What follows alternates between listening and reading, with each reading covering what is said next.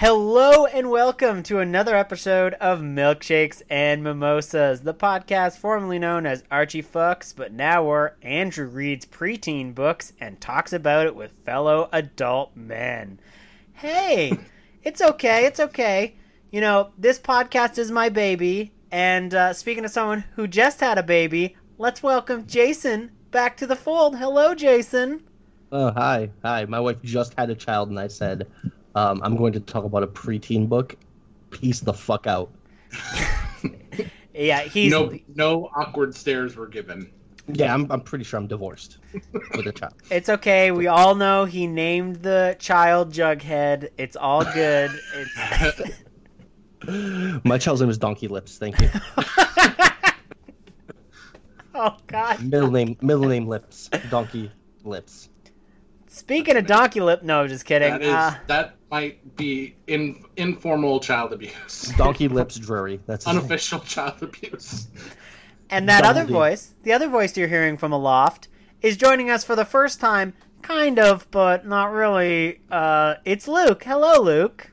Hey, the first time for the second time. The first time for the second time. So I actually had him on the last episode talking about The Day Before, which was the other prequel novel, also written by Nicole Ostau, who wrote this one. And that's not a pseudonym. That's a real name. It's a lady, okay? I need you to just say that name at least 3 or 4 more times for me. Nicole Ostau. Okay, there you go. If you pay me enough, and I'll get you some ASMR. But we lost that episode, unfortunately, because I was trying to be cheap and use the cheap recording software, and I was like, it worked. It worked once. It'll work fine. And then it was a ghost. A ghost did it. It was a ghost. I'm a cheap date, so I'm used to stuff just crapping out on me in the middle. So I'm not sure what that means. I don't. I honestly don't even know what it meant either. I just said it, and we'll deal with it from there. You know what? That's fair. You're saying this on a podcast that was on the charts in Romania, right? We'll deal with the backlash later. It's fine. They're using this information to hack the 2020 election in Romania. They're like, yes, all Americans love Archie and Riverdale. We will take the American scum and take them down. Hey, you ever thought about joining fascism? Archie does. Look at them without the shirt. He is an Aryan queen. Anyways. Oh, that's definitely Putin's favorite show. He's like, he takes his shirt off just like me in Ride Horse. Except Putin fight Invisible Bear and kill him. No.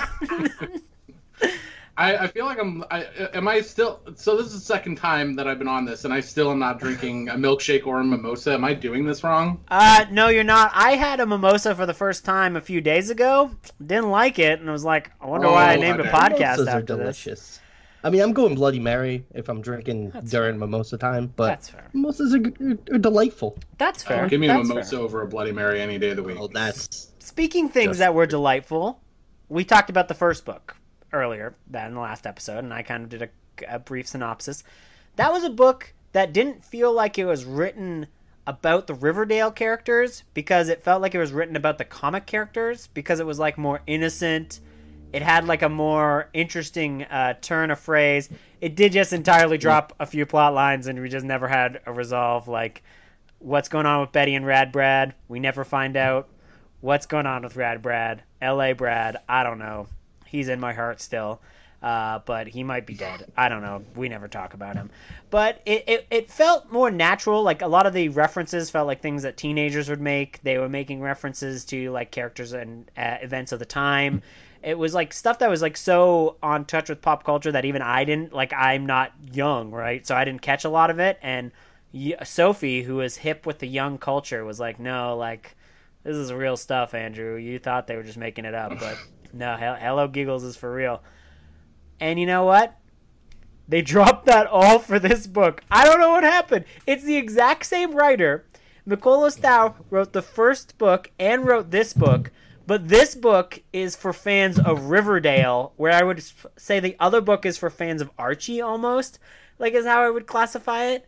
Because, like, a lot of this is done in a very similar style, except like all of the touches to like actual modern day teen stuff is completely dropped, and you get the complete weird anarchistic batshit stuff that you get in normal episodes of Riverdale. So like, if you're a fan of Riverdale the show, you are gonna love this book because it is very Riverdale.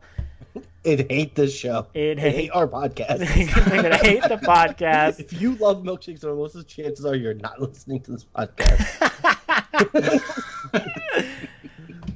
Before we get too far into it, do any of you guys have experience with reading tie-in books for like shows or like a movie that you really like? Not a novelization, but something that somebody wrote, like a tie-in book. Luke, is there anything that you can think of that you might have experience with? No, the only experience I would have would be like novelizations of movies. I've, at least not that I can think of off the top of my head. I got nothing. I have experience with you reading me Zach Baggins' internet porno. Does that count? Yes, but we don't talk about what we do in our private time. That's how Jason goes to bed every night. It is. Yeah. I'm not ashamed. I'm partially responsible for for why that baby was made. So, you know. Zach Baggins porno. Well, I made my baby. That made him extremely. That made him extremely. I want to say fertile, but I don't feel like that's the right word. But... You know, there are many words you could describe it, but we're just gonna keep going. Okay, so I am an interesting person. I am very fertile, by the way. Okay, well there you go. Clearly, you have a child. If you stand around him for a long period of time, you automatically just start feeling like you could get pregnant. I just spore like a mushroom. Wow, this is getting off the rails, but it's fine. No, but like, I've definitely read a bunch of novelizations, right? Like, all sorts of stuff. But like, what do you mean exactly? Like book tie-ins? Well, like I would say like a lot of Star Trek, like Star Wars and Star Trek. I have like, read a bunch of Star Wars books, right? So, like, and yes. all of that is like kind of tertiary to the movies and kind of like included, like depending on what you're reading, right? Like Star Trek so too. That expands on the in terms of expanding on the actual story or the greater world that's canon to the world, as opposed to like telling the exact story of the film is what you mean. Yeah, exactly. And and that's kind of what this book is doing, because so this book takes in place in between season 2 and 3, and like it's this is a weird book because like I want to recommend it, but I want to recommend it for like if you deleted all of like 3 chapters. There are 3 chapters, so there's enough material in this book for like a cool little horror story, because like they hard go into horror, which is very odd, because like Riverdale itself kind of like skirts around the horror genre a little bit. Like they'll just be like, "Oh, Archie, you are like one of the Dream Warriors! Oh, wow, that's amazing! Let's sing it for all of our fans, Dream Warriors!" I love that Mickey Mouse showed up for this. I was thinking that it was almost a little bit like over happy Winnie the Pooh. Baba. Wait, I don't think we established this. Luke, have you watched any of Riverdale? No, I have not. Nor have I. So essentially what's going on in this podcast, ladies and gentlemen, is that Andrew has read a book tertiary to a show that nobody else on this podcast has watched. I'm just here to literally make jokes about you being really fertile and how you could possibly get people pregnant just by standing by you. I want to be clear, that is not a joke. That is reality. That is a warning to anyone listening to this podcast. You may become pregnant by listening to it. Even listening to his voice, you might just want to go out and get pregnant.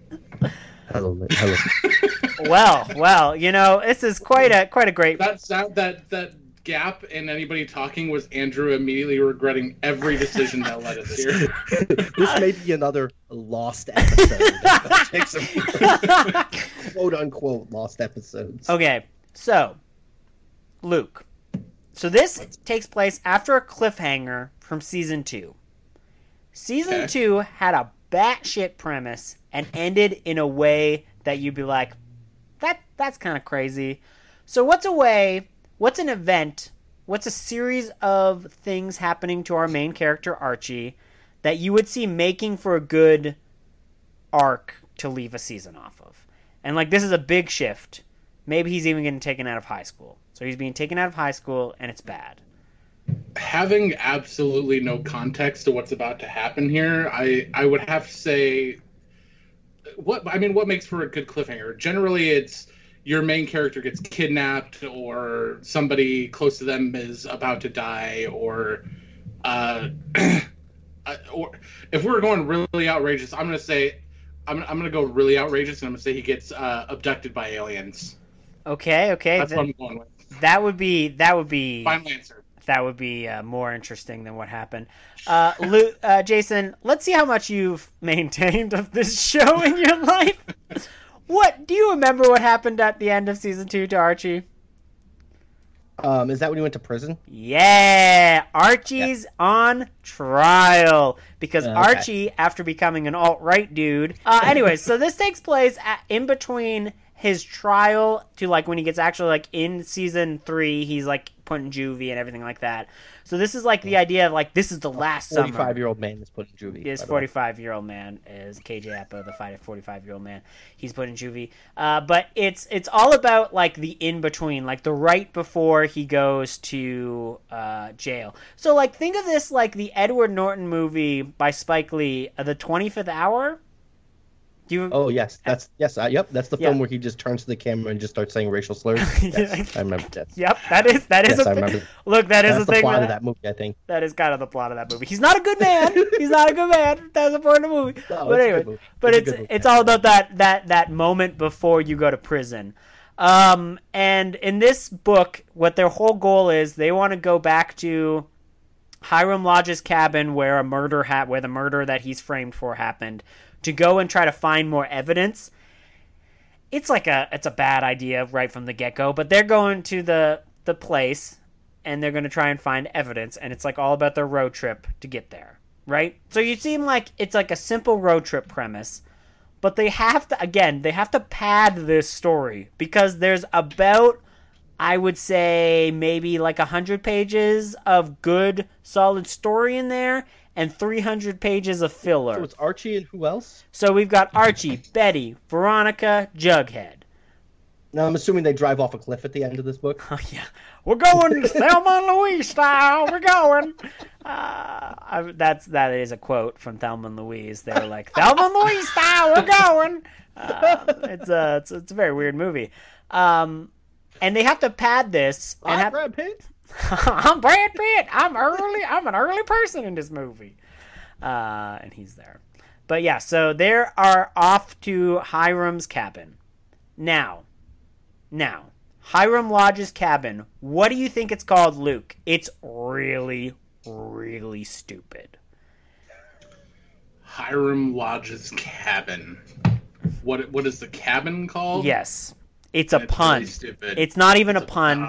It's like Jacob Tutu. Hiram Stabbin' Cabin. I have no idea. Cabin? I feel like that's a name that Jughead would have said in this, but we'll get into how Jughead is a discount version of Randy from Scream in this book, but we'll get to that in a second. Jason, what do you think it is? Because of the cast of the show, I'm going to call it The Cracker Barrel. Cracker Barrel. Okay, it's worse. Joke, but it's worse. It's called The Lodge Lodge. Yes. What? Yes. They're like, they just put no thought into it. We're going to the Lodge. Get it? Hiram Lodge has a lodge. It's a lodge. And you're like, what the fuck? This is terrible. All right, whatever. But before I'm surprised it wasn't. Honestly, I'm surprised with the obsession of like Twin Peaks of like the show that there wasn't like that would have been amazing if they just showed up at the Black Lodge and it's like, Archie, you are the version of humanity that is wrong. Escape while you can. Because pretty much like if you've ever watched Twin Peaks, if the show Twin Peaks went into the lodge and then Evil Cooper came out of the lodge, the evil Cooper would be this show. This show, Riverdale, is the evil version of Twin Peaks. But anyways, before they can even get on the road, because they have to pad, there's a party hosted by Reggie where they're just being like, we gotta be like normal teens for a while and like hang out. And like right away they're trying to set this horror tone. Right away. Veronica is referencing The Shining, and she's like referencing like, I know King doesn't like the Kubrick version, but we're gonna do Kubrick via Shining. And you're like, oh god. Like they're doing this, and then like in an admittedly stupid as fuck but like funny line, Archie goes, the only King I know is Carrie the Musical, because they did Carrie the Musical. How fucking dare you? And then so they're going to Reggie's party, and one of the strengths of season 3 is Reggie. Like Reggie shows up and like starts being like a normal dude, and like the relationship that builds with him and Veronica is like actually solid. This book decides to make it creepy all of a sudden, because when they get to the party, Reggie's all like, don't worry, Archie. I'll look after your girl when you're gone. And oh, my God. And then Archie's like, I'm going to punch him. I'm a fighter. I'm going to fight this guy. I'm going to fight. That's all I do is a punch. I'm a punching machine. And then Betty's like, yo, dude, chill. You're like on trial for murder. Maybe you don't want to like fight some guy at a party. And then there's like all of this there's like this moment where they just describe Reggie and Archie's history. Like they're like, we've been rivals for so long, I don't even remember when it started. That's how long it's been. It's like set in stone. Everything that I get, Reggie wants. And you're like, I don't understand the obsession in this iteration of the Riverdale gang of making Archie like hyper masculine, because he's not like a hyper masculine character in any other iteration of this story, right? No, yeah, exactly. Like Archie is like so weird. He is like supposed to be the everyman. Like Archie is like supposed to be like, if you're like just like kind of like a teen who like doesn't really have like, you're still kind of finding your identity, and you know, like it's like, cause pretty much all of what Archie is like literally as like a young adult finding your identity. Like it's like whether you want to date this person or this person, and like in a way that kind of like is what is also like a allegory for like how you identify as yourself, right? And how do you read any of that shit and be like, let's make Archie Lou Ferrigno? Yeah, like what the fuck? What's going on? Dude, they literally reference Lou Ferrigno Hulk in this. They literally do, because at one point Jughead is like, Archie's looking full on depressed. He's full on Lou Ferrigno right now. Not that like not that shitty Ang Lee or like Mark Ruffalo Hulk. He's the OG Lou Ferrigno. It's like something like that. Like he's the deaf Hulk. This story's made for such hipster trash. Who's like, dude, I was born in 1998 and I just love the Hulk TV show that came out in 61. Like said no Shut one the fuck ever. up. Look, literally, Jughead is the kind of character that like always makes me look inwards upon myself and go like, every word you say, Andrew, is pretentious. Like you need to watch yourself before you become Jughead Jones. He starts this. Late. He's Jughead in cold blood. He starts the book with a Wallace Stevens quote. Oh, yeah, he quotes like a poet, Wallace Stevens. God damn. And he's like supposed to be the horror nerd in this, so like he just keeps laying on the horror references so bad. He, at one point later in the book, he recites Randy's rules for surviving a horror movie. He goes like, you guys haven't seen Scream? And like all the characters are like, no. And then Betty's like, I've seen Scream. And she's like, and Jughead's like, that doesn't count. We saw it together. Let me tell you all the rules. So like Randy in Scream is like a character you're supposed to be mocking to a certain degree. Like I love Randy, but like everyone looks at him and like rolls their eyes at Randy, right? Like everyone's just like, "Oh, fuck you." Well, yeah, because there's that amazing scene of like, "I'll be right back," like that. You literally like doing that. I like Randy. I'm not saying I don't like Randy. Look, I'm not saying I don't like Randy, but that's how like people, and we're all fucking Randys. Yeah, I was about to say, we're like, all Randys, right? we are a bunch of But- Randys on this podcast, but like, Realistically, every time I open my fucking mouth, Campbell. every time I open my mouth about some stupid horror trivia, everyone looks at me like I'm an asshole, and they should. That's all I'm saying. we'll get to this. I'm also a contemptible character, is what I'm saying.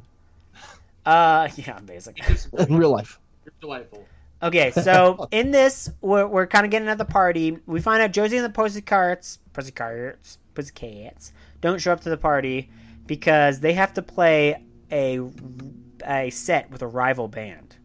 Now, if you were to get a rival band like the evil version of the Josie and the Pussycats, what would you name it? Keep in mind, it doesn't involve Josie, it doesn't involve the Pussycats, and has much more in common with a certain web slinger.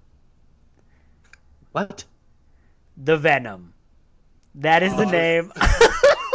I was going somewhere else where I was literally going to be like freaking like Spidey and the Cunts. Like, is that where we're going? Oh, What's happening? no, that was not. What? Oh, that's why they don't let me work for Marvel, because that's the only book I can pitch. I'm like, listen, Marvel, let me direct one of your I'm gonna do movies. everything I can to make sure this becomes the last episode now. I mean, like, it's not much better. Calling their band, like, the Venom, though. or, like, the Venoms, like, I think they, like, say... Venom. Yeah. Was one of their songs "Rolling Down the Street Like a Turd in the Wind"? Or whatever the fuck Running that down line the is. street like a turd in the wind. Oh, God. Might as well, That's but... literally him. Venom saying that is literally just someone like mixed the beat of that in like into the music, and that's just what they're singing over. In the wind. Now my favorite band of all time. In the wind. Turd. In the wind. Turd. In the wind. They just sing it like a Bob. No, they're folk band. They just sing it like Bob Dylan. All yours blowing like a turd in the I wind. want to hear the song now. Andrew, that's the next task after we're done here. I'm gonna record Turd in Learn how the to play the banjo and just start freaking singing on your front porch with Oh, God. Venom lines. Oh, God. What the fuck? Anyway, We get so at this party we get Chuck Clayton, who shows up, who is a character we've only seen like 3 times in the show. His main thing was being like that guy who pulled the Rage Carry 2 and like ranked women, like the whole like I sleep with women to get points thing. When like this show for briefly in season 1, this show tried to be like really relevant to like current like things happening until they realized like, oh, this show is trash. We like should not be doing this. Like this is probably like offensive to like real We are part issues. of the problem. Like we're the part of the problem. We're talking to the people who make these rules. Like we don't wanna we don't wanna do this. Okay, so Betty is at odds at this party and she's trying to be normal. Luke, why do you think Betty is kind of at odds and feeling weird about this party? It's something about like one of the most insane things you can imagine happening in season 2. why is she feeling weird about the party? Well, she's kind of feeling weird because she doesn't know if she's normal. She's kind of like having an identity crisis. She doesn't really know who she is anymore. Why do you think she's kind of worried about her own self-identity?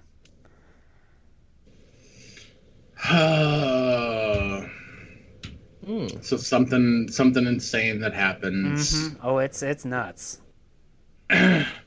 Worried about her self-identity.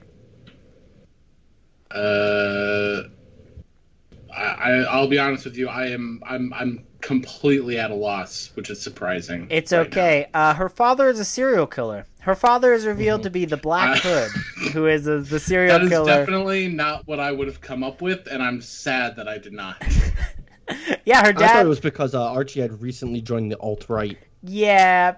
Like he this is. He's spending a lot of time on YouTube. His like they briefly bring up his alt-right phase. I think they call it the red dot or something. Like I think that's what it was called in the red show. dot? Yeah, like he was like shirtless and he was like the red dot and he was like, I'm gonna beat up the Black Hood. And then he just beat up So he's like he's just George Seinfeld, really mortified by that sweater, that cardigan sweater, or not cardigan. What the fuck is it? He's just like, No, it's a Festivus. It's a Festivus. You can't celebrate Christmas. It's Festivus. And then he just like beats the shit out of like some poor person. Jughead compares himself at this party. He's hanging out at this party. He's feeling awkward. He compares himself to a famous author. Jason, what famous author does he compare himself to? Who is this? Jughead. Maximum. This famous author has appeared on BoJack Horseman. What? Yeah.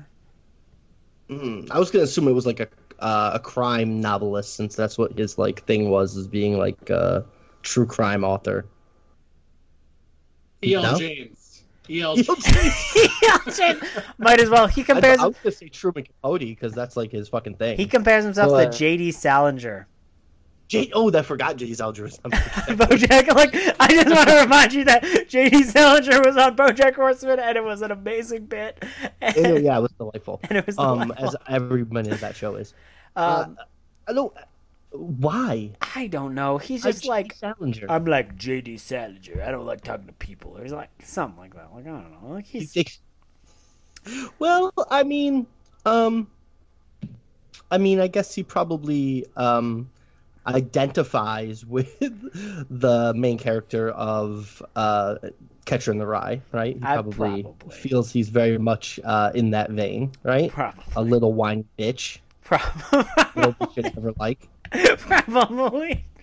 They literally play on the. If you've ever seen if you type in like Riverdale GIF, like what you'll get is like Jughead like doing the thing of being like, "I'm weird. I'm a weirdo." Like that's like the most famous quote from like I'm doing so right now, actually. And that's like the thing that normally comes up, and they reference that line. They're like immediately like they go like, "You know me, I'm weird, I'm a weirdo," and you're like, "All right, guys, like I've seen that's kind of like the Holden Caulfield thing, right? Like, I'm like special and unique, and I'm better than everyone else. Yep. So it kind of makes sense. Then we get I'm a dickhead. Then we get Tracy Hepburn. Tracy and Hepburn are brought up as a duo, like all modern kids do. We're brought up Wes Craven. Wes Craven also comes up. Like this is a full on like Jughead chapter, obviously, because it's getting like ridiculous. We get some Kerouac references, like of course, because it's like he's just learning to be pretentious. He has to bring up Kerouac. Then we get the Lou Ferrigno Hulk reference, of course. Then we finally get to a modern day reference, a modern day horror killer. Luke, what modern day horror killer do you think is just mainstream enough to get Riverdale attention? Oh. Ooh, mainstream. I had one until you said mainstream, and now I'm a little. So I'll just go with what I thought. I'm gonna go with Victor Crowley. What? Victor Crowley? He's like. Jughead's like, Archie went all Volk Victor Crowley and ripped that guy's face off in that crazy one shot. No, he compares him to Jigsaw. What? Yeah, he says he's like, I'm like Jigsaw in a world of the replicants or something like that, like the replicants from Blade Runner. What the? Yeah, like he brings him up at the same point. He's like, it's like a trap. It's like a trap by Jigsaw, and I'm feeling like one of the replicants from Blade Runner. Like it's That's a very mixed metaphor. They're probably like spaced out a bit more, but my references just say Jigsaw and the replicants brought up. Oh God, like I just. R.I.P. By the way, R.I.P. Rutger Hauer. Oh, R.I.P. Rutger Hauer. I'm sure he Although would. the shotgun. I'm sure he's very glad that he's getting a point of reference in this podcast from whatever other world he's in. He's like, what the fuck? These guys brought me up at a Riverdale podcast. I'm a curse. Literally, this podcast is just tears in the rain. Tears in the rain. Thank God for the most part. So we're at this party and we kind of like learn like Ethel's there. Ethel's looking for, she's looking for Dilton Doily because so they can do the gargoyle shit. Like the gargoyle king shit is like happening in the background, which is thank God. Like they're playing the game. Yeah, they're all playing the game. Like people are. Let me get this straight. They're at a party with dueling bands with like 20 people there. No. Playing essentially Dungeons and Dragons in the background. What the fuck? Okay. Is this shit? Okay, so here's the story. So. The battle of the bands is actually happening the next night, and that's why half the party this is a two-party night. Yeah. Well, we don't see the other party because the party like skips it. Like the Josie and the Pussycats, they like only show up for a few minutes because they have to skip it, and they skip, and then they go do their thing, and then they kind of like peace out, and then Ethel is there. Ethel's not playing Griffins and Gargoyles. She's looking for Dilton so she can play Griffins and Gargoyles. And like Jughead's like, why are you looking for Dilton at this party? And Ethel's like, he said he would be here. I gotta go find him. And you're like, there's nothing lamer than somebody trying to play like D&D at a social party, except for somebody trying to play with one other person. You can't play two people D&D. yeah, there's like one other dude. Party. There's like literally their entire party is like 3 people, like in the game.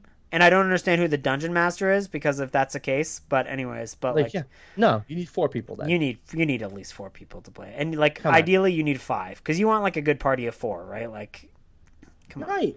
come on. This is the nerdiest conversation in history, by the way. Oh really? That's I mean, we're talking about the fact that I just read a book for children, so But what children like?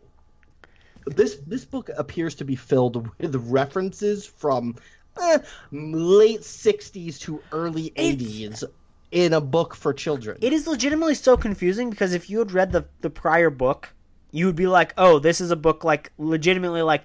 I would say The Day Before is like a book for like you could just give like a young adult. Like you could like literally give like a teen nowadays and they would like read it and enjoy it, right?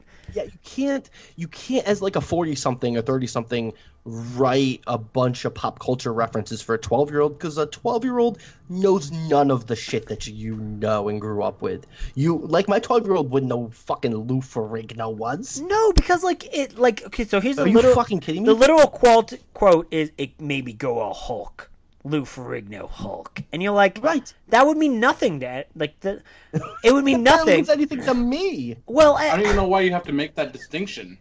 yeah, it's like so I think Because it's hipster bullshit. yeah, That's why. honestly, like that's one of the things about Riverdale is that it constantly goes this like it thinks it's going the extra mile, but not really going the extra mile, because like going Hulk, it just means like you're really mad and you want to fight a dude, right? Like that's what it means.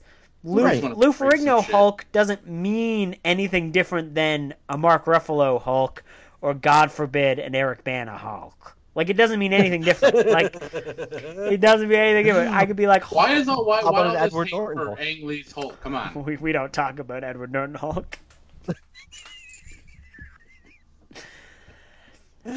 I like. Oh. I don't fucking like. Oh, God. You have to be a 12-year-old neckbeard to read this fucking book. Like, the person this book is written for doesn't exist. Okay. A 12-year-old wearing a fedora. You'd have to be the. I mean, are you 100% sure on that statement? Yes. Look, okay. Yes, there's no 12-year-old on this planet who knows who fucking Lou Ferrigno is. If Lou Ferrigno, as a man, has a 12-year-old child, he has no idea who the fuck Lou Ferrigno is. Somewhere right. out there, Lou- I'm gonna find this neck-bearded 12-year-old. I mean, Wearing a fedora. have you got on YouTube 12-year-old once? wearing a You've fedora. seen all the neckbeard 12-year-olds. They're there. They're on YouTube. No matter what you go to. You go to, like, puppies in the snow, and they'd be like, oh, women puppies could never do this. Women can't be Ghostbusters. Women can't be ghost pictures. And you're like, this is just like a picture of a plant. Like, why are you commenting on this? Well, okay. Somewhere Okay. out there, Sophie knows someone's talking about her because she brought up Ghostbusters. She There's just a like, 12-year-old right now typing on the computer about fucking Ariel being black. oh god, somewhere. you know it. You know it's happening. Okay, so But- Ethel is described as being creepy, like she's auditioning for a role in Scream blank. This is the case. Consider a ridiculous number that is supposed to be a ridiculous sequel for the movie Scream. Luke. So we're talking about a ridiculous number. Yes. We'll go Scream 69. Scream 69. Jason, That's what? the porn parody. Jason, what do you think? Ghostface takes on a whole new meaning. He lost a face. His mask is white for a completely different Yeah. reason. Yeah. That's because he's And that reason's Bukkake. In case spook-cocky. Spook-cocky. Well, there you go. Anyway. I hope there's a porn movie called Spookaki. If there's not, I found my role as a director. Jason, what's a ridiculous number that you would say? And it's high. And I'll give you this hint. Transylvania. Transylvania 6.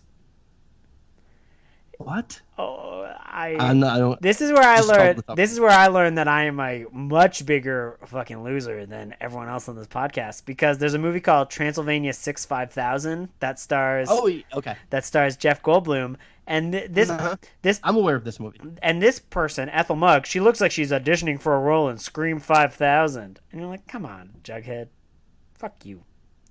What? Yeah, he's just making those dumb. I don't understand. Hey, but it's okay, because guess... So you're making Transylvania 65000 fucking references now? No, they're not in the book. They're just making Scream 5000. Like, that was the joke. Like, I don't know why they chose 5000. Trying to get you to guess somewhere in the thousands. But are they trying to say that there's been 4,999 Scream movies made in this universe? I mean, it's kind of the same joke that we would make about, like... It's the same joke a lot of people make about any movie that has a bunch of sequels, where you're like, oh, and this year we're gonna have like Jigs or Saw like 4,000 or something. Like, but that's be like the same kind of joke. Here's my problem with this, Luke. Like, this is a fucking book that's trying to get all horror nerdy on you. That's like a joke that somebody who on the outside would make about, oh, you're going to see Nightmare on Elm Street 7,000? That's like completely not horror nerd.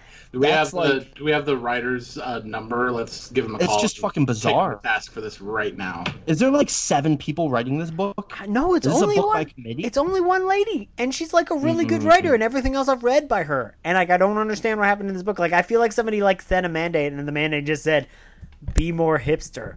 Like, because I was just saying, do you think that this was something that was cooked up, where they're like, "Hey, we need you to include this, this, and this," and it's Scream 5000 was one be a little bit more like appeal to the hipsters. That's what we gotta do. Yeah, like the fact that that's my point, is that doesn't appeal to hipsters. Scream 5000, that's just a weird thing to joke to make in a book like this. Look, if it's trying to be hipster. Look, Betty's high on Adderall. She's down on all these Adderall. So like, maybe that's just her Adderall dreams. She's dreaming of Scream 5000. Or is she like singling this character out to say that she's like not one of the people that's in the know? Is that like the whole point of that? It's Jughead. It's pretentious. It doesn't matter what it really means. Okay. It's Jughead. Now, immediately the most neckbeard. Yeah, exactly. Immediately after this, they then go like, and I'm Iron Man, and Betty's my Pepper Potts, and you're like, what the fuck? And you're like, all right, that's a modern reference, right? Like, so like it goes from like, what are you in Scream 5000, which there hasn't been a Scream movie for over 5 years, right? There's been two TV seasons, and another TV season that got rebooted because nobody watched the other 2 TV seasons. Nobody knows. They're all about Pepper Potts, which was introduced in the newer Marvel movies, but they got to go back to Lou Ferrigno Hulk. Yeah, exactly, right? Like, why they be like, oh, like this is like Karen Page who dated, who dated Iron Man in like the '60s, okay? She's my Pepper Potts, meaning she'll show up for the first film and then disappear for the next 7. And then appear at the very end of it. And then appear again at the very end of my deathbed. So then they go like, look, we're ditching this party. Archie's become all aggro. We've got to ditch this party. We're just going to go eat at Pop's. This is the same Pop's that was once raided by Bonnie and Clyde, which we found out last book. How old? I believe there was a question involved with that too, and I think I failed that one miserably. Yeah, no, it's okay. Was the name of, or why it was called Pop's Diner or something? Yeah, it was just like what famous crime duo showed up at Pop's Diner, and of course. Oh, that was it. Yeah. Okay. Jesus. This is where we find something that I found mind blowing because I can't imagine how this fits into this universe. So, they find one of the creepy kids, one of the creepy scouts of Dylan Doyley, is playing Griffins and Gargoyles at the Pop's Diner, right? Then by himself. Oh yeah, by himself, which again you can't fucking do. So I don't know why. I don't know. He's like, oh, I roll for initiative. Like you just see him like rolling to a 20. Wow! Both the dungeon master and the player. Wow! I rolled for initiative and I gained friends. It was great. We just hang out. I'm not alone. And then he cries. Hey, Pops, would you pretend to be a dragon for a second? Okay. And Pops is like, get the fuck out of here. Get the fuck out of here. I once had Mandy Moore give me tickets for a show, which happened in the Bonnie last and book. Clyde shot me in the ass. Get the fuck out of my... Get the fuck out of here. Okay, to describe Griffin and Gargoyles, Jughead goes, oh, they're playing some Dungeons and Dragons type game. And you're like, wait. Dungeons and Dragons exist in this universe? How the fuck did the guy who made Griffins and Gargoyles not immediately get sued out of the fucking planet by Gary Gygax? Why was he not like, listen, motherfucker, you think you can just come and make some Griffins and Gargoyles bullshit? And you and also like in the 80s, like I would have been like, oh no, oh dude, oh I'm Gary Gygax. You think the Satanic Panic is because of Dungeons and Dragons? No, it's Griffins and Gargoyles. It's not. Oh, no. Dungeons and Dragons rebranded Jesus. We have a great time. It's the Griffins and Gargoyles. They're the ones who are like, oh, Satan, let's dance for him. But that doesn't happen. But they're talking, and, there's a chapter from Pop's perspective, and you listen to it, and you're like, well, that was a waste of time. We learned nothing from that chapter. Okay. Do any of you know who Nancy Drew's sidekick is? Jesus Christ, no. Because Betty is Do you even need to ask me? Betty is continuously compared to Nancy Drew, which makes Jughead a character named Ned Nickerson. And that is apparently the fictional character who is often referred to as Nancy Drew's boyfriend. Is that... They use that name in the... Yep, and apparently Ned Nickerson is going to be appearing in the CW show. What the fuck? Yeah, did you not know they're making Nancy Drew or Nancy Fucks now? Nancy Fucks. No, but we're definitely covering that show. we are, unfortunately. We're definitely covering that show. The Hardy Boys. I can't wait for the Hardy Boys fuck each other. That's like... Supernatural already exists, Jason. We don't need another one. Cyclopedia Brown is getting fucked for sure. Oh god, that reminds me of like, have you guys both seen 21 Jump Street? Of course. There's yes. after the credit scene where the one teacher is having sex with he's Channing Tatum, and she's like, it's having sex with both of the Hardy Boys in one. Like, that's what she said. Yeah. The Hardy Boys. Okay. Jesus Christ. So they need to come up with a analog for Kool-Aid, drinking the Kool-Aid. So they reference Dilton's bunker, where he has poisonous something aid. They can't use Flavor Aid, because that's what they actually used at Jonestown. Why can't they use Flavor Aid? Because I don't know. They're probably worried about being sued. That would cross a line. I don't know. Don't worry. They cross a line later in the book. We'll get to it. But Luke. They use Kool-Aid? Can you imagine? Luke, what aid do you think they used? Haterade. Haterade? Okay. Jason. Ugh. I feel like this is an opportunity to make a really stupid fucking joke, but I'm like in the book world, like something like flavorless aid or some shit like that. But I'm gonna say, I don't know. I literally Googled this, and the only thing I got was this article. AIDS was called "What Did the Riverdale Parents Do? Their secret may involve this mysterious blue drink." Is it Blue Aid? It's Fresh Aid. It's Farm Aid? It's Farm Aid. Fresh Aid. So we've got Fresh Aid now in this universe. Isn't that great? Fresh Aid? Yep. So they're just completely going. Now they're just like, look, guys, we've had some burgers. Let's go to Hiram Lodge and find out the secrets and find some shit. So they just start going like, we're going to go to the place. And then they pass by Greendale, which is the place where Sabrina goes, and they're just like, wow, look, guys, a good show. Whoa. Witches. Whoa, witches. Things that actually seem congruous with the world that they're in. Whoa, that's crazy. And they get like a flat tire afterwards, and the flat tire ends up when they get like a cop who's like a stereotypical, like, it seems like he's about to lead them to like the Texas Chainsaw Massacre house because he's like, Okay. like doing the little twirl of like the little baton. He's all like, "What's going on here?" And literally, okay, in this scene. So to describe that the ride is, and the ride goes wrong, Jughead uses 3 horror movies to compare it to. 2 of them are from the 2000s. Urban Legends? No, that's 1997, I believe. Okay. Excuse me. Are you about to test my knowledge of 2000s horror movies? 2000s driving horror movies related to driving. The third one is Texas Chainsaw. Yes, Joyride is one of them. Oh, you stole it. The second one. Damn it. The second one is a movie that has a shit ton of movies in its franchise, but no one has ever seen any of them. Final Destination. No, dude, everyone fucking watches Final Destination. We're talking Wrong Turn. I thought you were being snarky by Wrong saying Turn? nobody's ever seen that. Yeah. Wrong Turn? Yeah. So he's like, shit, Jason's on fire. So he's like, Joyride, Wrong Turn, Texas Chainsaw Massacre. All of that is like this scene that's happening right now with this cop. Looking around me, it's like the Children of the Corn. So that Wrong Turn. Yeah, that is a deep cut for genre stuff. It is. So. Like, Jason, I want you to look up how many sequels there are in the Wrong Turn franchise. I'm doing that. 6. I actually pretty much. I really like the first Wrong Turn. Actually, Just it's a dumb movie, but it's kind of fun. Yes, but how many sequels? I've heard a lot of good things about the second one, which is directed by Joe Lynch. I believe I've seen the second one, but I don't.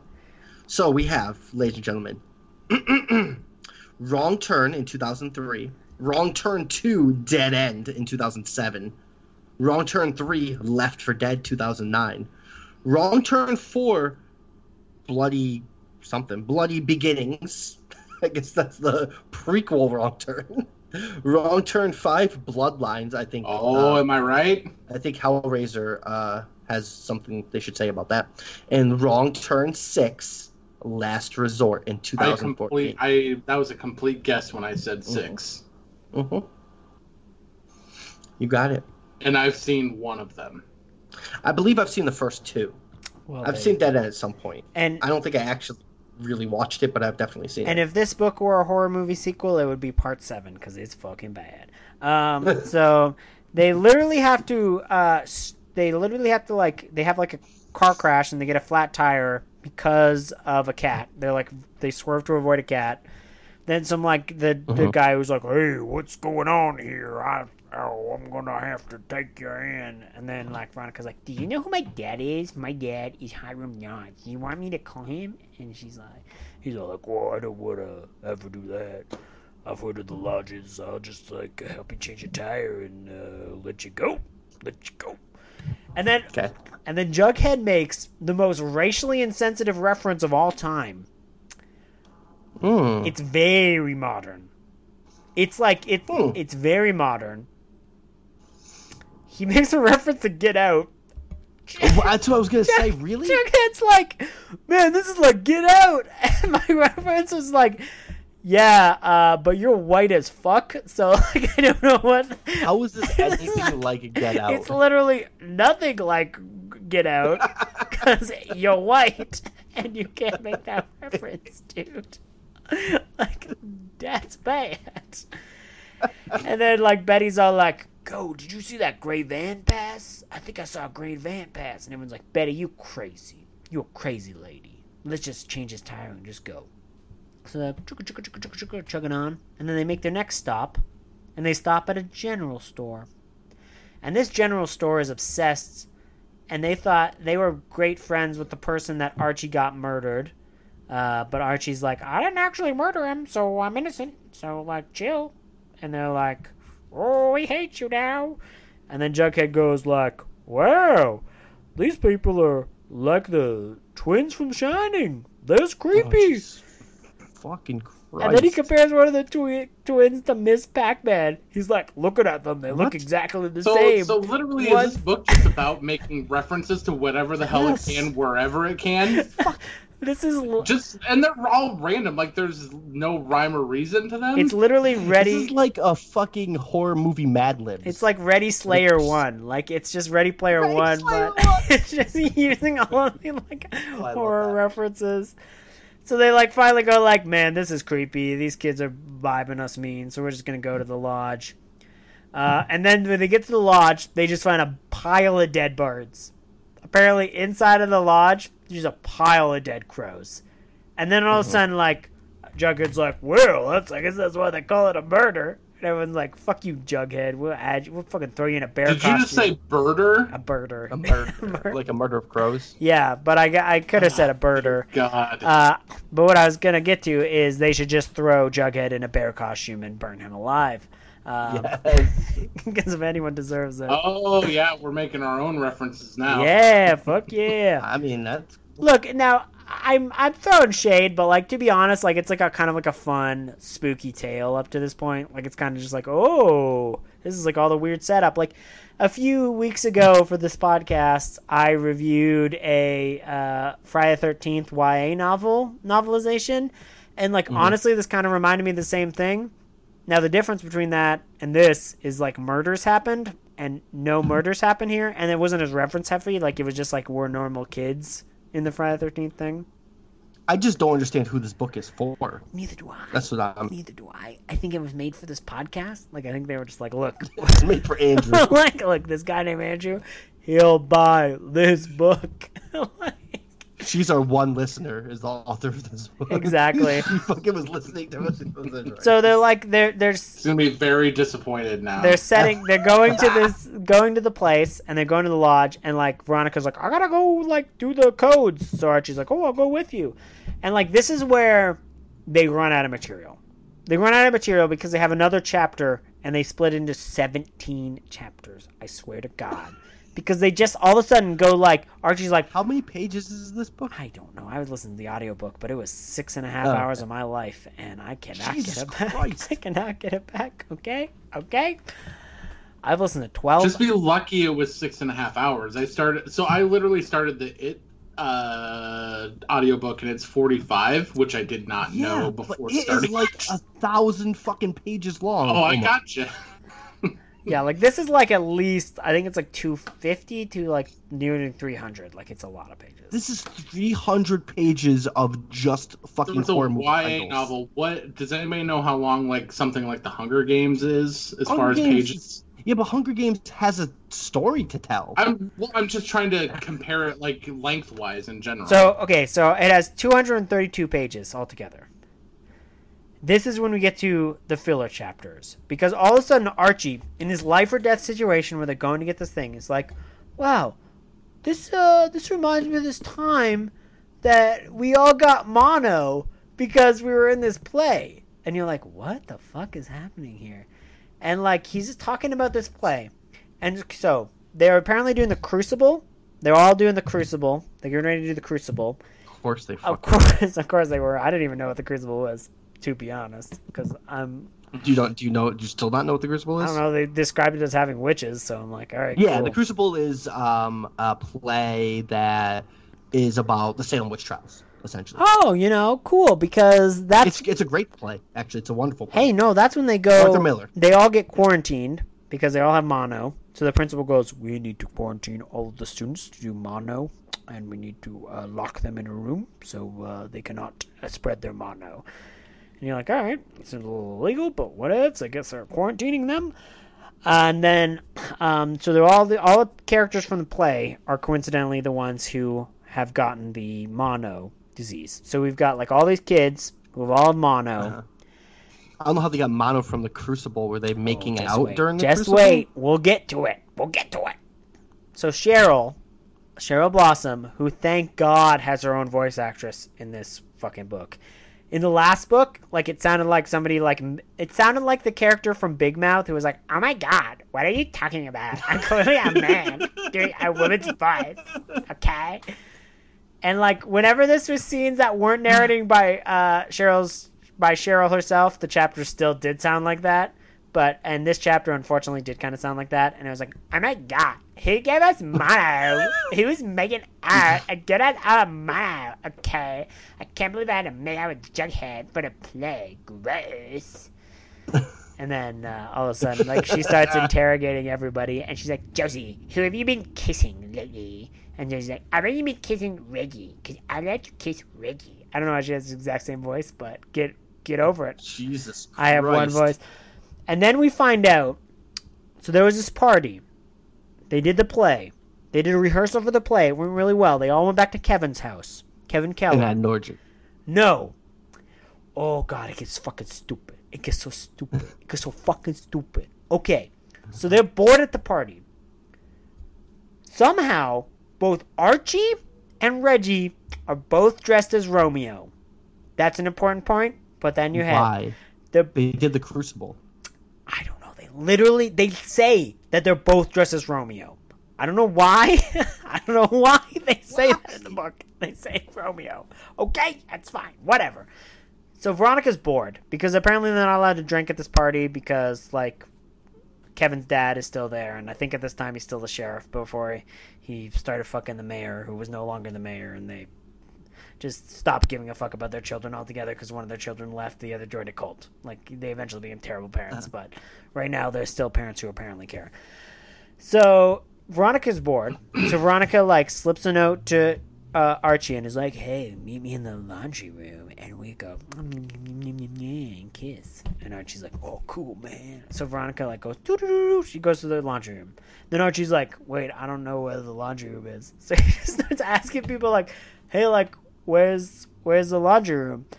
And at the same time, somebody spills a drink on Reggie, and Reggie's like, oh, man, somebody spilled a drink on me. I better go to the laundry room to wash this shirt so Kevin's not mad. So they go into the laundry room, which is apparently pitch black, and then Reggie makes out with Veronica, thinking that it's Josie because he has the hots for Josie, and he thought Josie went to the place, and apparently everyone's like, what the fuck is any so of they this? kiss. So they kiss for a while, and then Shannon's like, what the fuck is any of this? Like, oh my god. Say, you're the man who gave us money. Okay, I can't believe fucking you. Give us fucking money. Like, what the fuck? So the woman who wrote this imagined that the same person who's just going to get off on fucking random horror movie references is going to be excited about fucking Mistaken Love Circle? They solved the plot of who gave them mono. Who do you think gave them mono? Reggie. No, it was the understudies because they look at the pictures from the night and they're like, what the fuck? Oh my god, the understudies are drinking out of blue cups and we're all drinking out of red cups. So, like, they must have given us mono so that they could do the play. So, like, is this how they introduced Nancy Drew, who fucking solves this mystery? No, it's Betty. The mystery of the fucking. It's Betty who's. Mono? So Betty solves the problem, and then they keep going like, "Oh my god, Betty, you're such a Nancy Drew. Like, it's crazy. Like, you're like the nastiest of Drews. Like, because your dad's a serial killer, and you have like the dark side to you. And, like, it's like exactly like Nancy Drew, you know. Nancy Drew loves to fuck guys who only eat burgers." I fucking hate this book. It's so stupid because, like, it makes no sense as to why they're referencing this in the story. Like, this whole chapter is just so we can find out that the understudies poisoned them all so that they could do the play. I can't believe you made me leave my newborn child to listen to this. It's fine. You know what? Because they finally switch back to reality, and we switch over to Jughead. Please, made is a strong over-exaggeration. I'm pretty sure you were the first one to volunteer for this. Look, guys. Let's be serious now. We're going to Betty and Jughead, and they have a very serious movie to talk about and reference at this moment. It's dark. They're referencing an Audrey Hepburn horror movie. Luke, do you know any Audrey Hepburn horror movies? I knew you were going to go to me first, too. I have no clue. This is a bad time to ask me this because Let's be honest. My brain cells are completely dead at this point. You know what? That's fine. So is mine. Because Breakfast at Tiffany's. no, they. I'm not shitting you. They referenced Breakfast at Tiffany's in the last book because. Oh, they did. Because that's where Because they wanted to make a slur against Oh, no. somebody of Asian Oh descent. no, Is that we're what not the- is bringing that up what they did? Mr. Hiroshi or whatever they call him. It's not a good I movie. believe the Audrey Hepburn movie. Can I take a shot at this? Yeah. You had time to look this up. I don't trust I didn't look it up. I promise I didn't. It is, and I know that there was an Audrey Hepburn movie with the word dark in it, so I'm just trying to think of what it actually is titled. I've never seen it, but it's something stupid. It's like Until Dark or it is Near Dark. It's not Near Dark. Near obviously. Dark. It just Bill Paxton Oh. shows up and is like, "What the fuck is happening here? I'm a vampire." I would wish this book turned into. If this book turned into Until Dark, I would definitely read it. Yeah, it's something like that. It's Waiting for Dark. It's Wait Until Dark. Wait Until Dark. Wait Until Dark. See?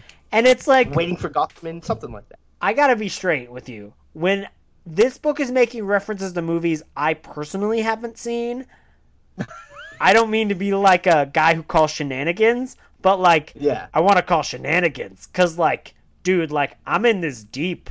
I'm recording a podcast on this shit. I wrote for a horror movie website. And I wanted to see Wait Until Dark, but I just haven't got around to it yet.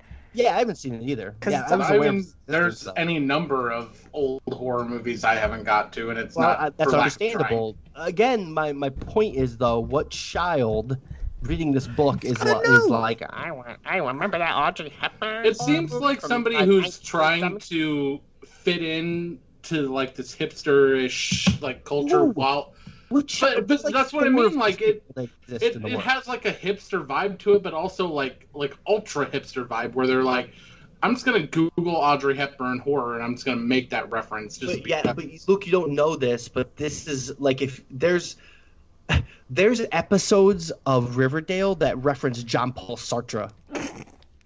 They do. Like that's what this show. That's what the show is too. Like the show is just hipster bullshit.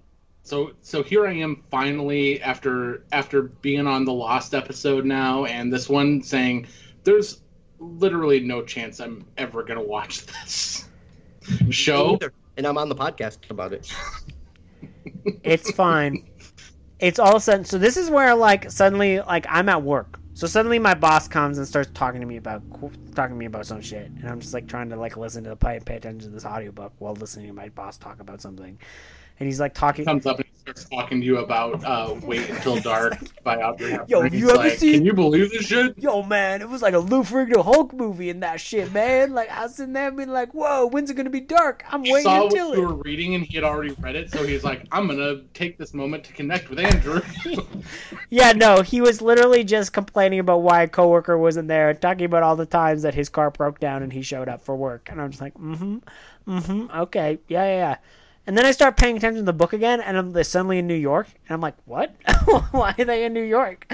I'm like trying to, like, I'm listening to this chapter, and it's like literally like Jughead and Betty, like they go to the place where they went to when Harry met Sally, and they have a sandwich there, and you're like, all right, what's happening here? And like Jughead's being like the biggest douche possible, where he's like, yeah, well, like, I guess this part of New York is cool. Like, if you like rom-coms, you're like a fucking loser. And Betty's all like, man, I'm just like trying to enjoy New York. Like, why are you being a dick? And then like eventually they get brought to the place where, oh goodness, where is this place? John Lennon got shot there. What's the place called? The hotel. Yeah, the hotel. Man, I should know this, and I'm going to look this up. Okay, it's fine. We'll eventually bring it up again. Oh, the Dakota. That's what it's called, the Dakota. And like, yes. and like at one point, like there's this point where like they mentioned the Dakota, like they're walking by the Dakota, and like, That's wow, what where, a beautiful building. And my brain is literally like, hey, wasn't that where like Rosemary Baby was shot? And like, No, that's where Mark David Chapman And Mark David- waddled his fat ass up and shot John Lennon like a piece of garbage. like a dumb penguin that he is. Like a dumb penguin. Wah, wah, wah, wah. Imagine this. Fuck you. Yeah, Mark David Chapman sucks. And it was, and that was literally like the first thing I thought of. Like when they brought up the Dakota, I was like, oh yeah, that's where like John Lennon was shot, right, by Mark David Chapman. And then like Jughead's all, hey buddy, do you know this is where Mark David Chapman shot John Lennon? And then I was like, oh fuck me, I'm the stupid ass character. Like look at me, I hate. Let's go watch Wait Until Dark. This is like the time I was at my movie theater that got bought out by a rich man, and we watched Wait Until Dark, and then we ironically watched Independence Day on Independence Day, which happened last book. That's not a joke, by the way. Oh, Jesus Christ. So then this is when Betty and Jughead start to have their first real argument. Where do you think Betty wants to live in the future when she goes to college? It has to do with the last book. Luke. I love that you go to me first for these things. You literally know I'm sitting here and I may as well just be saying "der" the entire time I'm listening to you. That's the appropriate response, by the way, to everything that's being said. And you're also assuming I remember anything we talked about in the last one. Fuck. Movies are made. Hollywood. She wants to live in LA. That's where she wants to live. So Betty's all like, I literally can't get anything right without hints. Apparently, no. It's fine. It's Once Upon a Time in Hollywood. And you know how I celebrated that movie today? I sold all my Quentin Tarantino stuff because fuck you, Quentin Tarantino. I made fun of Quentin Tarantino on Twitter. I made fun of Quentin Tarantino, and then I literally, before this podcast, sold every single thing I owed of Quentin Tarantino. Why? He doesn't like Quentin Tarantino. He put Uma Thurman in danger. There's a whole story. Okay, yeah. Yeah, and I was just like, I just thought there was something new that happened that was out of the loop because I was in the house. No, Quentin Tarantino is just Quentin Tarantino. You either like him or you don't, and that's perfectly Quentin fine. Tarantino is Jughead from this book. Oh my god, that's so fucking true. Yeah. Oh my god, babe. Why aren't you wearing sandals? Like, I'm laughing like I have any idea like why I should be laughing. Just you saying it just makes me laugh. It's true. Hey, I'm like Quentin Tarantino, okay? I'm Quentin Tarantino, okay? Let me talk about how much I love Riverdale, okay? It's the greatest thing ever, okay? It's like when Mark David Chapman was shot. Just kidding, he shot someone else, okay? Let me know if you're My real favorite nerd. thing is just this new like persona Andrew has taken on of like the super douchey fan. Wait, I thought Quentin Tarantino had just joined the podcast. Oh my god. I was literally about to make the super douchey fan that also basically is Quentin Tarantino. That is. A podcast I watched a lot of blaxploitation, okay, so I can use the N, okay? I can use it in every movie, okay? There's nothing wrong with it, Spike Lee, okay? You can't say anything against me, okay? I don't care what the 90s had to say about this, okay? I just picture fucking Spike Lee like at a party with Quentin Tarantino saying this to him and him just standing there and staring at it. The only thing Andrew is missing is the face that looks like he's been doing coke for 48 hours straight. It's not cocaine, okay? It's 80s exploitation cinema that you haven't seen because you don't know everything about this very specific director, okay? If you knew all about the director of photography of the blaxploitation movie, Shaft 2, Shaft Goes to Africa, okay? Anyways. Blah, blah, blah. Toes. Blah, blah, blah. You had the bug eyes for a second there, and then you started losing. It's horrible. Wow. But yeah, so anyways, so they're just hanging That's out, amazing. referencing Wait Until Dark. They had this fake fight because they're so different. Jughead wants to live in New York during his 20s, and then he wants to retire. Where do you think he wants to retire, Jason? Where does Jughead want to retire? and keep in mind, like, this is a ripoff of a horror creator that we referenced earlier in this podcast. Oh, fuck. It's a ripoff of what? Like, I don't understand, like, where he lives? Well, like, I don't it's understand. it's like the home place of a very famous horror writer and director. Sorry, I don't think he's ever directed. I think he's... Oh, no, he has. Maine? Yes. Banger? Yes. He has directed the magnum opus known as Maximum Overdrive. That is true. My God, how could I ever forget Maximum Overdrive, the greatest movie? Who made who? See, I like when you go to Jason first because he gives you like legit answers. Whereas if you'd gone to me first, I was gonna be like fucking Fire Island or something. I wish. I want to go to the place where they had the fire festival. Okay, I know it was like not great, but like I want those sandwiches. Fucking one. Cut the Jughead driving the car. I'm prepared to suck a dick to get the water back. Yeah, he wants to be like Stephen King and retire to Maine. He literally goes like, "I'm gonna go to Maine like Stephen King." I thought he wanted to be J.D. Salinger. Yeah, I don't know. He has no consistency. Anyways, and then they flip back to modern time because they're like, oh yeah, we have an actual plot that we want to deal with, not this random New York scene where we're just like they're going to various places in New York and being like, wow, what movie happened here? Oh wow, oh I remember Breakfast at Tiffany's. Wow, that's one thing we've got. Which is great. And obscure fucking 90s crap radio song. Then they go to an event. They flip back to the present.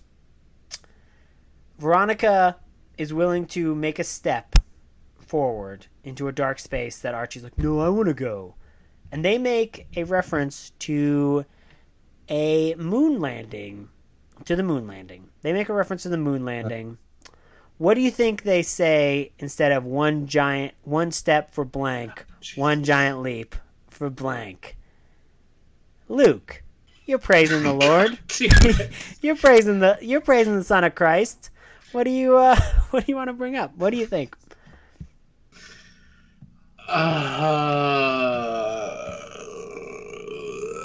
One small step for Audrey Hepburn. Fair. It was one small step for women, one giant leap for feminism. What? Yeah. Here's the sad part is I literally toyed with saying the first part about one small step for women or one small step for women, and I was like, no, I gotta say something else. So I just went with Are we sure like an actual person wrote this book that's not a pseudonym for like Max Landis who wrote this book? Oh God, no. Look, I swear to God, are we going there Nicola now? Stout wrote a good book. It happened last episode. The book last episode is fine. It's fine. If you went back and gave it to a teenage me, he would probably be like, look, man, what stupid asshole is going to write a podcast about this? Like, I'm not interested. And then eventually... If it's Max Landis, it's legitimately like one small step for my dick, one giant leap for frickin' sexual harassment. Chronicle. Chronicle. Oh, helicopter parents. Oh, sorry. I didn't mean Chronicle. I meant frickin' Bright. Oh, God. I mean, Chronicle works They're too. all bad. Gives me a chance to write Bright 2 and just completely fuck your shit up. I mean, Chronicle kind of makes more sense in connection to this book because kind of Chronicle is just ripping off a whole bunch of other shit too. Did they reference Chronicle in this book? Because... No, they didn't because they have enough class not to do that. If they were ever to be like, hey, what's some like media that we should just put into a spaceship and launch towards the sun? It would probably... I mean, that's fair. If Netflix was to make a film based on this book, it would be better than Bright. Of course it fucking would. Of course it would. Literally having a live stream of a truck stop washroom is like better than Bright. Like, come on. Anything anybody can produce is better than anything sitting in Max Landis's unproduced catalog right now. Oh goodness gracious! So I could make a movie tomorrow that's literally just me peeing in the toilet, and it's better than anything Max Landis has going right now. It's very true. All true. It's very true. All true things. Hey, tune in to Snapchat tomorrow. This is gonna happen. It's fine. So Betty's taking a shower, and Jughead's all like, I guess I'm gonna go look around when she takes a shower. Don't get stressed, Betty. So he's like going around. He's trying to find the secret place of Hiram Lodge. He like starts moving things. He's like, whoa, what's going on? What's going on? Then Veronica's like, yo, dude, like, why are you going through my dad's stuff? And why are you leaving these weird Jughead marks? And then Jughead looks over, and there's a crown. And Jughead's like, what the fuck? I didn't write this crown. Like, where does this crown come from? And then, like, Veronica's like, oh, fuck off. You're just being stupid, Jughead, and, like, scratches it off. We never find out who wrote the crown. We never find out. It's supposed to be a mystery. Jughead, Archie also finds a note on his bed that says, I know what you did. Last summer. Okay, look. And there's this giant cum stain on his bed. Oh, why do we have any of this? I appreciate the restraint of Betty getting in the shower and not making a Psycho reference, honestly. Yeah, you know what? It's fine, because they definitely did make the I know what you did last summer reference, because when he finally writes it out, Jughead's like, oh my god, like, you know what I did last summer? You know who was, like, the director of photography in that movie? Okay. And it would be perfect if it was just a reference to whatever the Scary Movie 1, where it's just the I know and it's a picture of his tiny dick. If I had all the money in the world, I would make this film and pay whatever it takes to make Quentin Tarantino play the Jughead character. I should just do the audio. I should illegally do an audiobook for this, but just in Quentin Tarantino's voice the whole time. Quentin Tarantino as Jughead. Oh my god, okay. You ever seen Wait Until Dark? Okay. She doesn't wear socks at one point, and it's super sexy, okay. I've had the In-N-Out Burger on Sunset Avenue. It's shit. I eat the In-N-Out Burger. Okay. This is not mimosa and milkshakes now. It's just Quentin Tarantino impression hour. I hope you listen to his fuckface. And then... So then this is when Jughead, like, they're all sitting around drinking wine, and Archie's like, I can't tell anyone about this note. They'll get too creeped out. I don't want anyone to get hurt because of me. And you're like, dude, just, like, get to the plot and, like, just fucking show the note. But they're all, like, hanging around. They'll be like, so what do we do now? Glug, glug, glug. Oh, wow, the thunder. It's certainly scaring us all. Glug, glug, glug. Let's drink some more. And then, like, Jughead's like, yo, man, this is like if we were in, like, a horror movie. And, like, everyone's like, what are you talking about, Jughead? And then Jughead's like, there are some rules if you want to do a horror movie, and here are the rules. And then he just, like, goes full Jamie Kennedy and literally recites the rules from Scream. And then everyone's like, before we get into this meta horror routine, like, what do you think we're all going to happen? Like, what do you think is going to happen to them all? In Jughead's world, who do you think is the final girl? Jason. Betty. Betty. Do you think Betty describes herself as the ultimate final girl? Luke. Yes. Okay. She references 3 very famous final girls.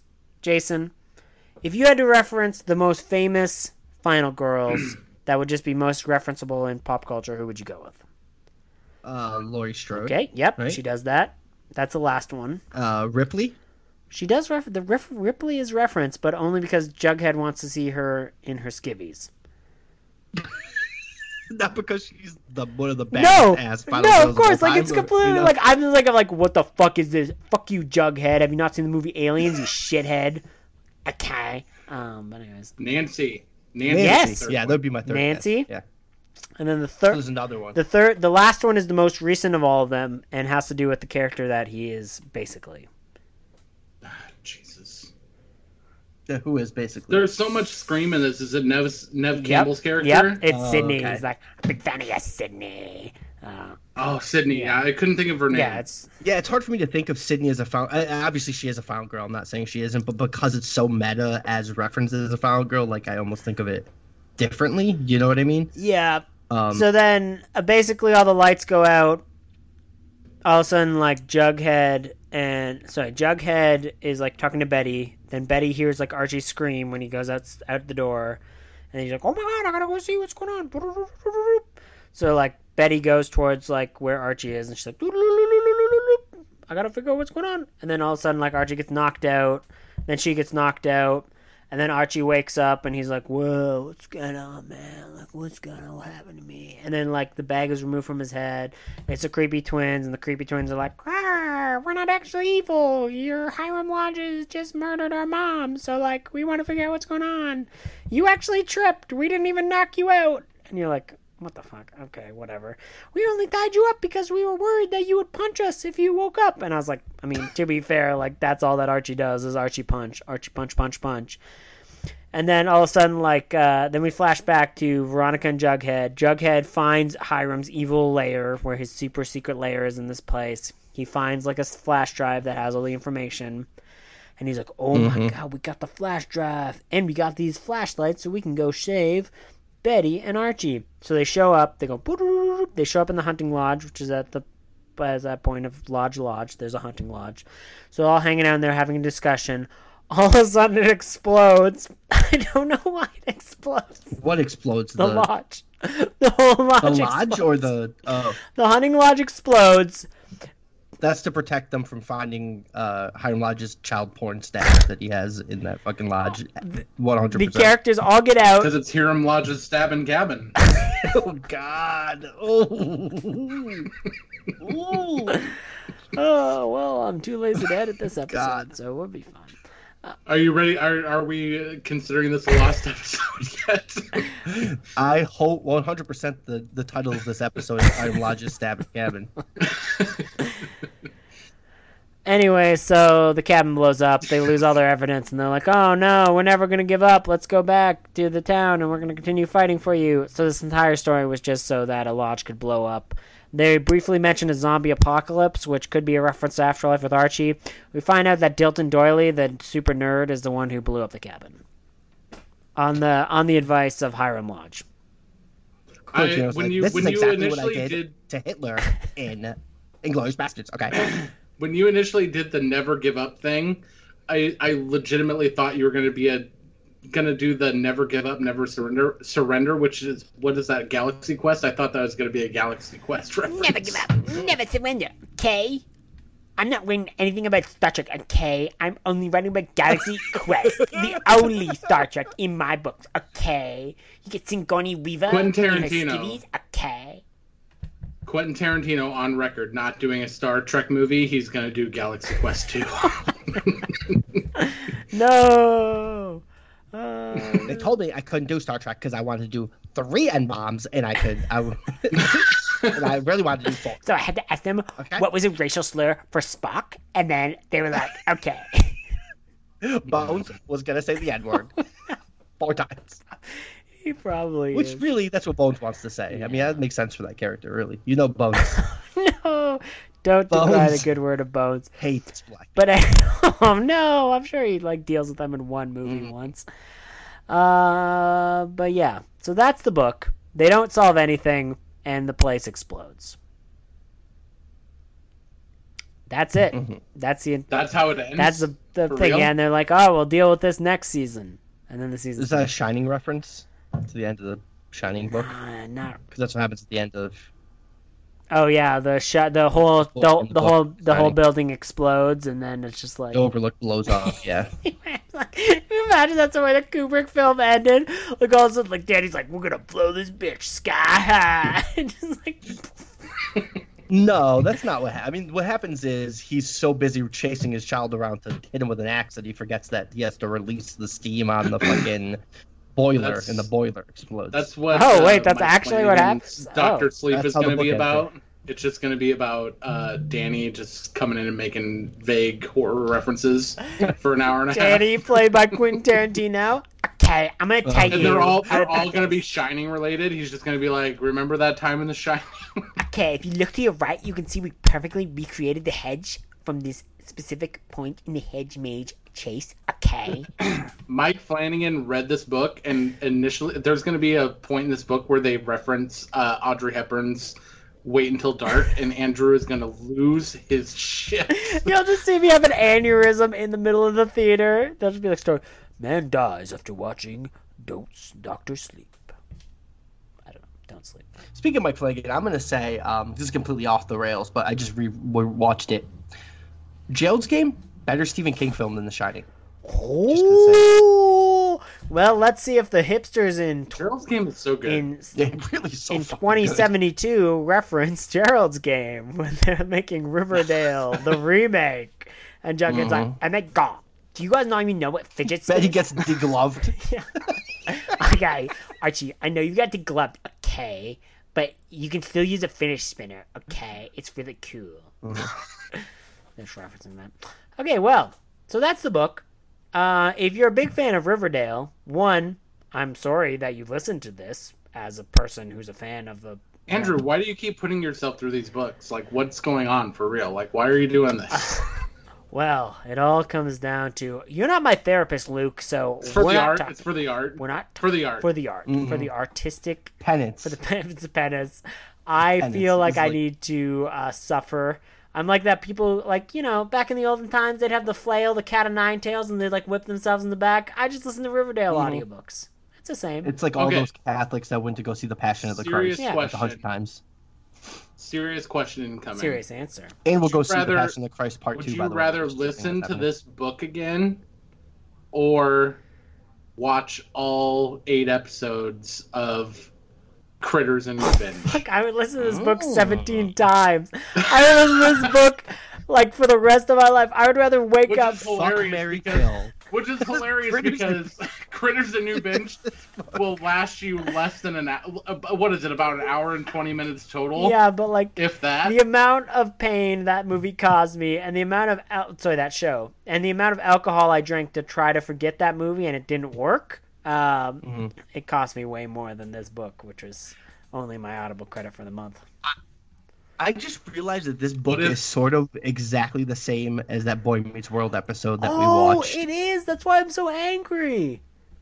What if they released a novelization of Critters and Revenge? I'll burn it. That's the only book I support. I would read it. You know I would. Let's not mince words. I'd be like... Guys, the book actually has some good points, okay? I can't not be Quentin Tarantino. I got some of the nuances of the critter human hybrid. Jesus fuck. I'm gonna watch Critters Attack after this. I'm gonna go. All those fat jokes made way more sense this time. It was a reference to the roly-poly-oly, okay, of the original editor. And if you would look at his rotund appearance, you would understand that's what they're talking about in Critters. Hold on. Are you actually going to watch Critters Attack after this? Is that happening? Yeah, it's gonna happen. I'm definitely going to watch Critters Attack. I definitely want to hear what you think about it. This is all you can delete this afterwards, but I definitely want to hear what you got to say about. Yeah, I'm gonna watch it before our next episode. By the way, oh man, it's gonna be great. I'll plug that now. I don't know if you saw my. Oh, review. I did. I saw 3, and I was like, well, I guess I gotta watch it 3 times. That's what that rating means, right? Anyways, there you go. Before we get too far off the rails, just kidding. This has just been like that scene in Snowpiercer where they're off the rails and they're running in the snow. Like that's this whole movie. We don't let kids die to make this podcast happen, okay? Oh, I thought this was the scene in Snowpiercer where we eat babies. Oh, we made this perfectly clear that we facilitate the birth of babies because one, we have somebody on here who just had a baby and who is miraculously capable of creating babies by proximity. See, ladies, listen up. If you're listening to this, I'm in your uterus right now. I can't wait till this is brought up. I'm recording this from your uterus. I can't wait till this is brought up at my trial, and I am sentenced forever in a Canadian prison for this podcast. But hey. You know that scene in Private Parts where the chick lays down the speaker and listens to... No, I'm not doing that. I genuinely don't know. Not something I genuinely don't know that scene. And he comes until she orgasms. What? Is it Private Parts like a comedy? What is this? Wow, have you never seen Howard Stern's Private Parts? No, because, like, who wants to watch a Howard Stern movie? He's like the Joe Rogan of the 90s. Who the fuck wants to spend time watching that? Yeah, I was watching Lorena. Lorena Bobbitt? Yeah, the documentary, which is really great, by the way. That's one that, like... And they kill Howard Stern in that documentary because he makes, like, a whole joke about, with John Wayne Bobbitt, like, he makes him a recurring character, and... you just see the disgusting shit that he says about like sexual assault of women, and it's actually made me very much feel guilty for liking Howard Stern for a while. Like it just, you hear that shit and you're like, that dude's a piece of shit. Yeah, that's fair. I don't know. Yeah, fuck Howard Stern. Do you guys have anything do you guys have anything to plug? Luke, do you have anything to plug before we end this episode on Fuck Howard Stern, which is fair because fuck you, Howard Stern. I just plugged. I've been doing a bunch of Fantasia reviews for Bloody Good Horror recently, so you can check those out. But also, the three of us can appreciate this, but we also do Behold an Electric Terror, which you can also listen to if you're a BGH Patreon. Jason, anything that you would like to plug? I'd just like to plug the life of my child who is in this world now. That's all. Fair. You know what? I would like to plug... Congratulations. I would like to plug the washroom that I'm about to run to in about 5 seconds. As always, you can find us on Twitter at mpodcastm and email us as milkshakesandmimosas@gmail.com. And if you didn't listen to this episode, well, that's good because I still have my dignity that way. Did you change it to Milkshake and Mimosas because Archie Fucks is way less friendly as a search option? Yeah, it was off of the SEO because we're hacks. Anyways. And you know how much people love fucking mimosas? Exactly. Like, legitimately, like, fucking mimosas? Well, this show will always be Archie Fucks to me. It'll always be Archie Fucks to you. Thank you for joining us, and as always, blame the CW. Thank you, folks. Have a great day. Bye.